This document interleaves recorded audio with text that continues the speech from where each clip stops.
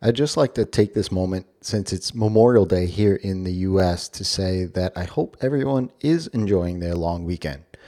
Regardless of where you sit on the political side of any things in any nation, please take a moment to remember that those that have paid the ultimate sacrifice and their family and friends who have also sacrificed. There shouldn't be just one day of a year in one nation where we recognize these folks.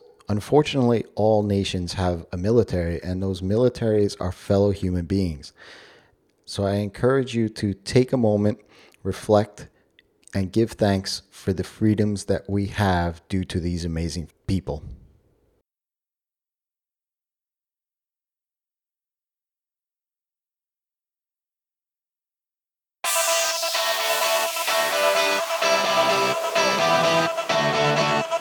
Hey, feasters, and welcome to episode 66 of the Ask Rez show.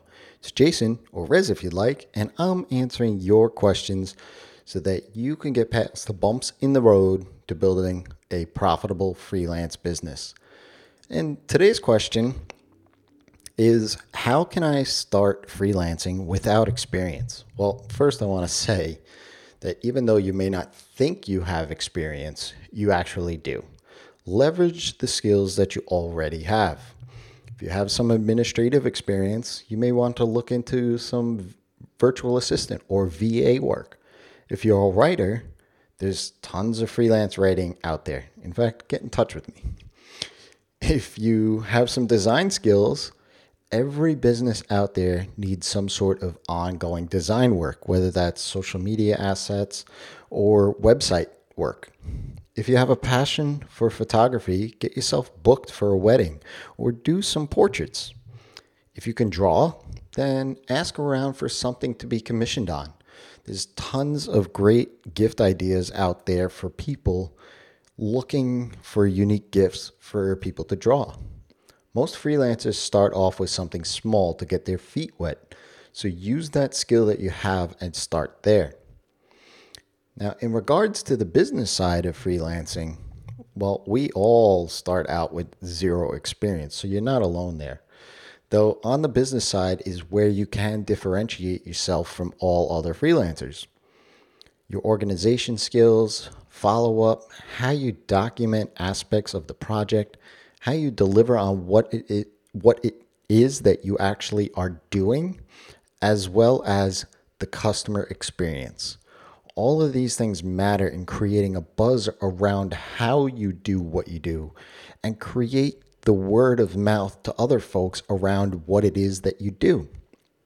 The best suggestion I can offer here in is to get yourself into a community, a great community of other freelancers to learn the business side of things. Don't do what I do. I loved sitting behind a desk, behind a keyboard, and siloing myself. I encourage you to go to events and network with other business folks, not just other freelancers. You start to understand and hear things that resonate with you and what you want your business to be, as well as what you don't want your business to be.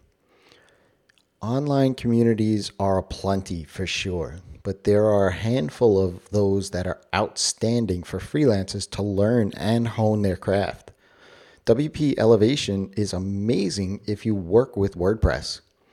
CMA, or the Content Marketing Academy, is great if you're a writer. If you're looking to remain solo as a solo freelancer, meaning Feast, which is our online community, will help you niche down and build recurring revenue. I'll put all of these links into the show notes for you, so don't worry about that. The thing about freelancing is to start. If you wait around for that moment where you feel like you're comfortable with your experience level, you're going to be waiting for a long, long time. One thing I've learned over the years is to put yourself in a bit of an uncomfortable position.